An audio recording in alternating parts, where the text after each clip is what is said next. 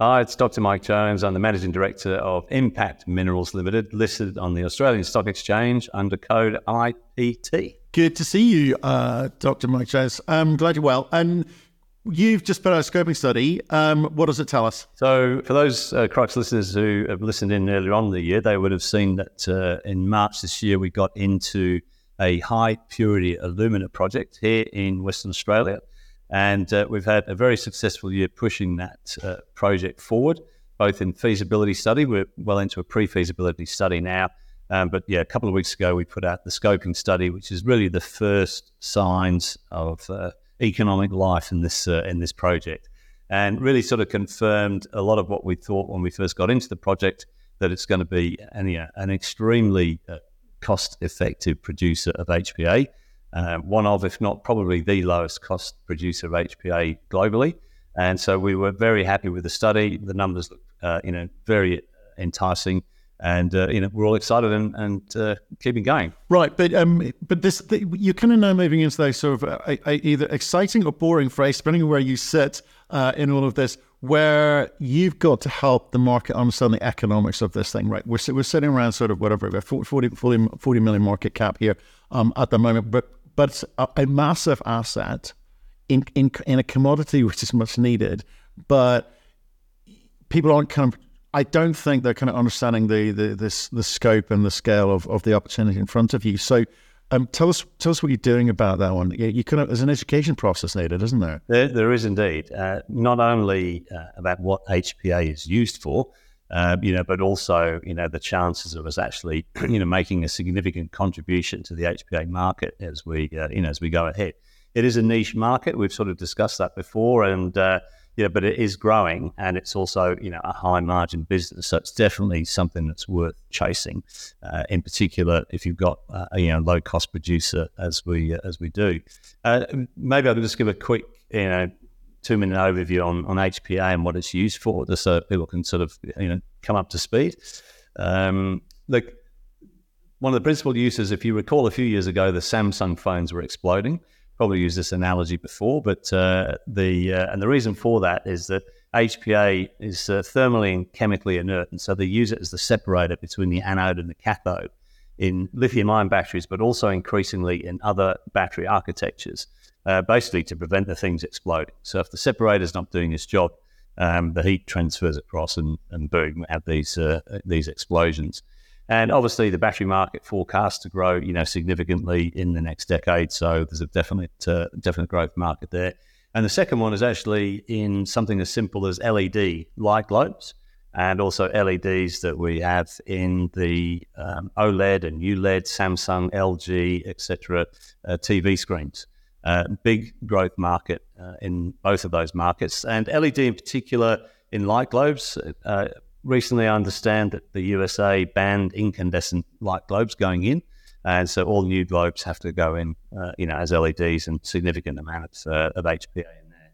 There's a lot of other minor things that are very lucrative in the HPA space that you can get into, but really you can't build a business around that. It's about the volume markets in the separator and the LED market, and that's really where we're focusing our work. Right. Okay. Back to the kind of scoping study. So thanks for helping people understand the what it problem it solves. But back to the scoping study, right? You got an NPV of like 1.4 billion Aussie, right? And the CapEx 250, etc. A good IRR of well over 50%. But it's early days. To go and deliver that and deliver the potential of that, I'm intrigued in terms of what are those steps that you're taking, and and what cash is it going to take, and over what sort of time frame. So in terms of the business development, what are you doing? What are you focused on? So right now, the key for us is making sure that the metallurgical process that we have for the unique Lake Hope deposit, is doing its job on an increasingly larger scale, and that we can produce 4N, that's 99.99% pure alumina at the end of that process. So back in October, we put out the first results of the test work that we've been doing. The process is actually relatively straightforward. People might recall that the deposit itself, Lake Hope, is in the top 2 meters of a salt lake here in Western Australia. And it's really a no-brainer in terms of mining. It's a free digging operation. The intention is to dig up the top metre or two of the lake, stockpile it, and then draw it down over a 3-year period continuously, and then take that off-site for processing. It's a unique set of evaporite minerals which lend themselves to a very straightforward sulfuric acid leach process. Nothing complicated about it. It's 5 stages, but we've been working through the optimization of that entire process. Fairly standard work that you would do in a pre-feasibility study. So far we've completed 3 stages. Out of the 5, the other 2 stages should be done by Christmas, and so we will be in a position then at the start of next quarter to really start run a significant amount of material through that process and have in our hands, plenty of white powder, such as the bag that I'm holding here, which is high purity alumina. And we do like to joke. I'm saying nothing, Mike. I'm saying nothing. Nothing. We do like to joke it's the second most expensive powder in Perth, but it is that it's high purity alumina, right there. Good man. By the end of next quarter, Don Jones, well done. You've got to make this. You got to make test work fun and exciting, Matt. And so talking about absolutely, powder, absolutely, yeah. Look, so, let's get serious. It's kind of where I'm just trying to think of financially where you're at. Okay, at the moment, either the market kind of comes back and life is getting, people are throwing money around like for fun, and I get the simplicity of the process that you've outlined and described. It's not complex. That's a plus for sure. But to kind of deliver that scale component and given you sort of the history of where you're from and perhaps the structure and nature of the team, are you looking to get strategic investors in sooner rather than later? Because whatever your market cap suggests, you're a meaningfully advanced project, right? Yeah. And you're going to need that kind of business development component in terms of access to market and commercial relationships and all of those wonderful things. But you're also going to need some capital to do all of this effectively sort of pilot testing, allow people to test your product, etc. So again, in terms of that building that part of the business, where are you? That's a great question. If you look at our presentations, we talk about at the end of that, where we're building out our capabilities. And access to markets and finding, burrowing into, the potential customers is a key part of next year's program. Now, to do that, we do need quite a reasonable quantity of material. And so right now we're balancing up, making sure that the process is working before we sort of really knock on the doors so that we can actually say, hey, look, we've got product now. We don't have products in 3 months, and then if we hit God forbid, hit some sort of technical issue, and then we've got to delay everyone, it just doesn't do your credibility, any good there at all. So building out product specification is a huge part of the playing field that we're getting into. So in terms of funding, the work that we're doing on the pre-feasibility and the definitive feasibility study is basically all about test work. It's not actually that expensive when you compare it to, say, feasibility study it's doing on, say, Hemi, De Grey's big 10 million ounce, gold deposit. This has probably got similar value, to in ground, to De Grey.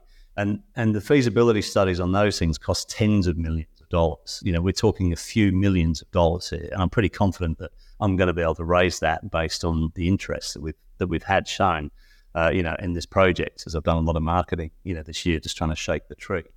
So capabilities, definitely a big area for us next year. And I think the big tick for us will be just getting the first batch of material, say, into a qualification process, not an offtake, but a qualification, will be the first real indication for us that, hey, people are starting to take us potentially seriously in this, in this space.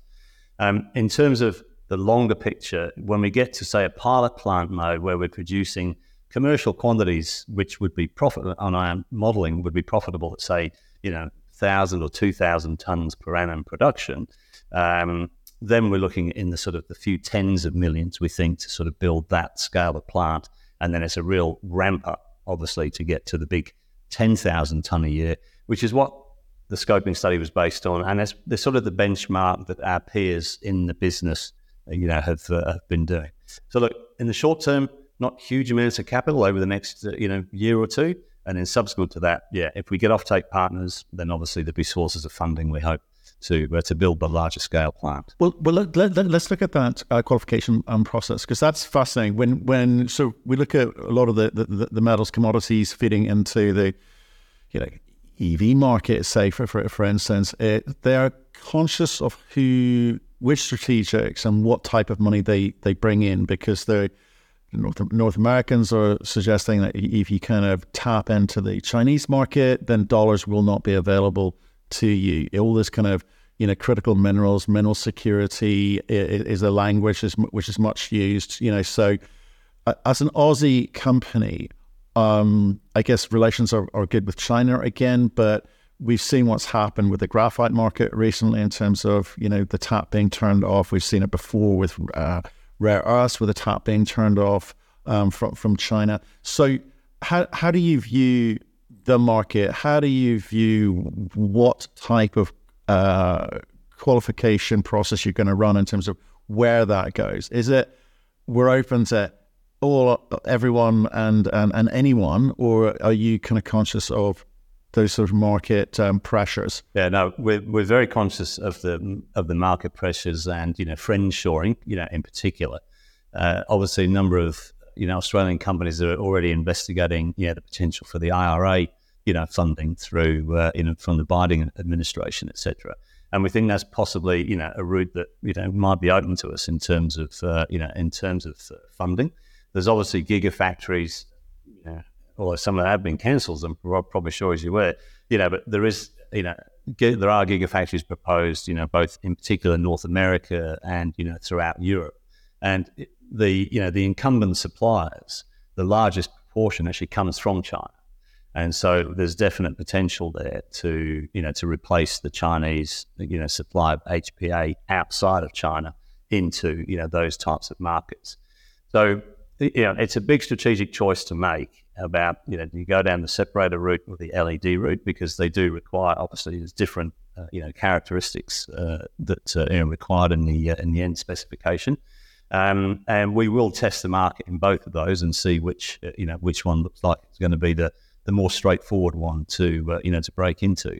But in terms of batteries, you have to remember, of course, 85% of the world's batteries are made in China. The Chinese battery makers are just light years ahead of anybody in the West, basically, in terms of battery technology. Lots of developments going on in there. Whereas the LED market is more global, in terms of the suppliers and the people who make LEDs, etc. So these are very interesting challenges that we face in the marketplace over the next 12 to 24 months. But there are always pressures in your sector.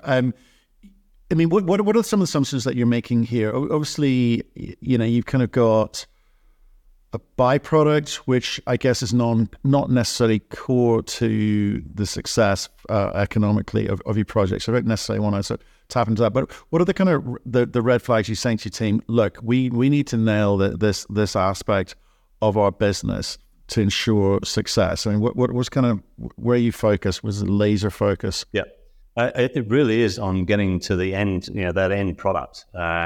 So as well as the chemical process which produces the bags of white powder, there's then quite a lot of physical alteration of the material that needs to be done in high pressure mills, jet mills, they're called, micronization, to get it to the kind of specification that the particular end users use. And that requires a lot of intelligence between between our metallurgists and product developers and the end user market, making sure that those two mix. And that, of course, then if you make a strategic choice there, that feeds back into the process and the plant that you actually end up going to build.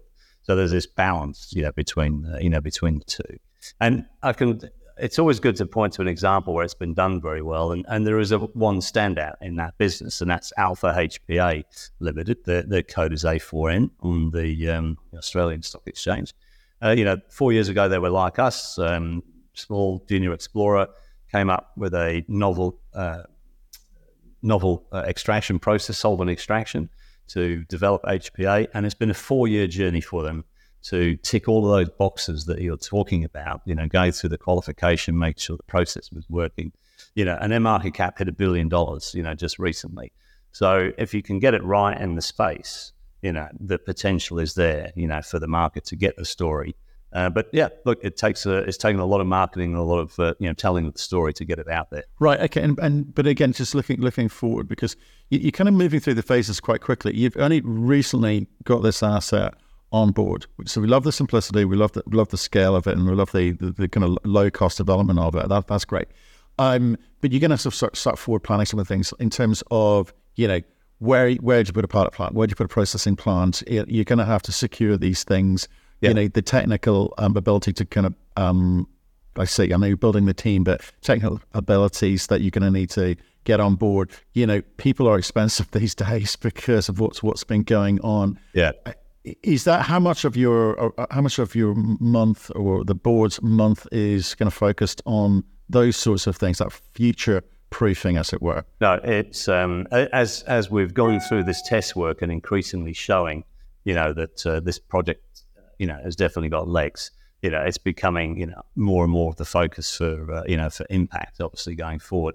So talking about the funding and thinking about pilot plants and things like that. So we're spending a lot of time thinking about, where the pilot plant would be built and what funding might be available. So again, just to use Alpha HPA as an example, over the last 12 months, they've secured something in the order of $100 million worth of grants from the state and federal government. That's the state of Queensland, to help, construct significant portions of their plant. And that type of funding, would be available, to ourselves once we get it to particular stages. So in fact, just today we came back from a meeting with one of the government departments that, said, hey, put an application in for grants to help, come to help build. There is a big drive, both at the state and in particular the federal level in Australia, to increase our mineral processing that we do here in Australia, and we think that we've got a very strong chance of tapping into that funding. And talking about bigger licks of capital, one of the initiatives that the federal government did just recently, they've offered $2 billion of cheap loans to critical minerals infrastructure growth. So which includes processing plants and pilot plants and things like that. So it will be a significant portion of our time thinking and actually applying for that type of funding, and it'll be a nice addition, obviously, to standard capital raises, etc., or looking for input or funding from an offtake partner. Okay, yeah, no, I think it's going to be extremely important. The cost of capital, can make or break some companies. Yeah. And so in terms of that kind of Gantt chart moving forward, in terms of those kind of deliverable date, they used to be called catalysts, but I don't believe that anymore. What are the sort of deliverables that move you and this project forward? So in terms of this is do say in quarters. So look, this quarter we'll lodge our mining lease application. So we've recently received heritage clearance. So subject to a mining agreement, there are no impediments from the local Naju people to mining there. We've also completed the first pass environmental studies. Again, no red flags there, presently. So from the mining side, mining lease application will go in, and we're sort of ticking a lot of boxes to get that granted, within an 18-month, 2-year sort of time frame. So again, accelerating everything. Next quarter, we'll be producing significant amounts of the HPA from our optimized process, and really then shaking the tree to get the qualification, meet the customers and start to get material into qualification. And I would hope by mid-year next year that, we should have started that track, started on that track. That will also be the time when the pre-feasibility study, quarter 2, quarter 3, will be coming to, an end. And that's a big decision point for us in terms of our earn-in agreements. So the completion of the pre-feasibility study, we can earn 80% of the project and tick that off, and then move to the next stage of definitive feasibility study, which will roll off into 2025. But the ultimate aim is to get into modest scale, not the full scale production, in that sort of 2026 time frame. And to do that, there's a lot of work that has to be done, and a lot of things have got to fall into place. But what I can say is that I always wanted to build a mine, Matthew, and now we're doing it. It's an incredible challenge for me personally, but I'm absolutely loving it. It's a whole new set of skills that I've got to learn, not just in terms of, all of the permitting, but because it's HPA, we've got this added complexity of, finding end users into there. So, yeah, it's a fascinating and rewarding journey that we're on. Okay, and just one final one. Obviously, when you kind of move to this stage of development of project and advancing through the phases, as it were, the share register becomes really, really important to you. I know you're out there, selling the project, but we've talked so far about funding or grants and that sort of thing. But the kind of capital markets is going to be really important for you. Retail is a big portion of who you are and what you are and the heritage of where you've been.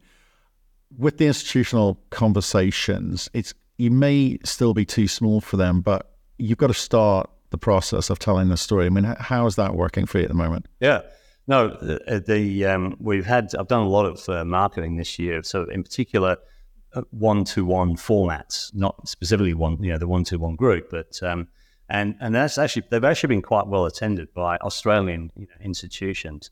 And having been selling the exploration dream for so long, it's interesting to see that there's palpable difference in interest in what we're doing. Obviously there's the uniqueness of the project is sort of attractive, but when we start to talk to the institutions, about, oh, look, this is our operating costs, these are our capexes, you can see that the lights are sort of turning on a little bit. Oh, there could be something in this in this project. So it's actually been quite significant. I've done a few presentations to institutional brokers leading into the institutions as well. Early days, and we understand where we sit in terms of the market cap threshold. But I'm pretty confident that if we can just keep the retail interest, building that market cap, ticking the boxes off, that we will attract some significant funding, from bigger groups as we move forward. So yeah, exciting times. Exciting times indeed, Mike. Thanks very much for today. Bye. Not a problem.